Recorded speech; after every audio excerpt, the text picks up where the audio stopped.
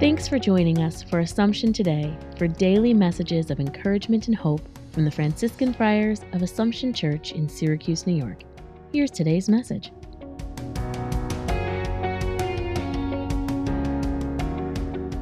March the 19th.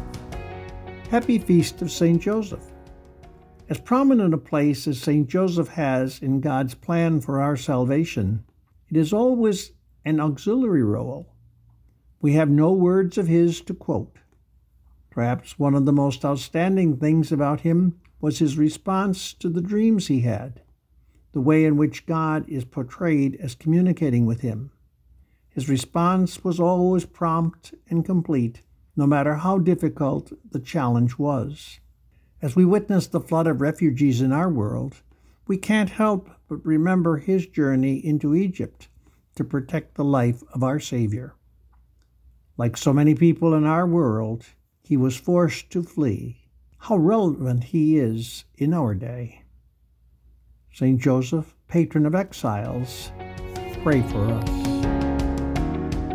Thanks for joining us today. Connect with us online at AssumptionSYR.org.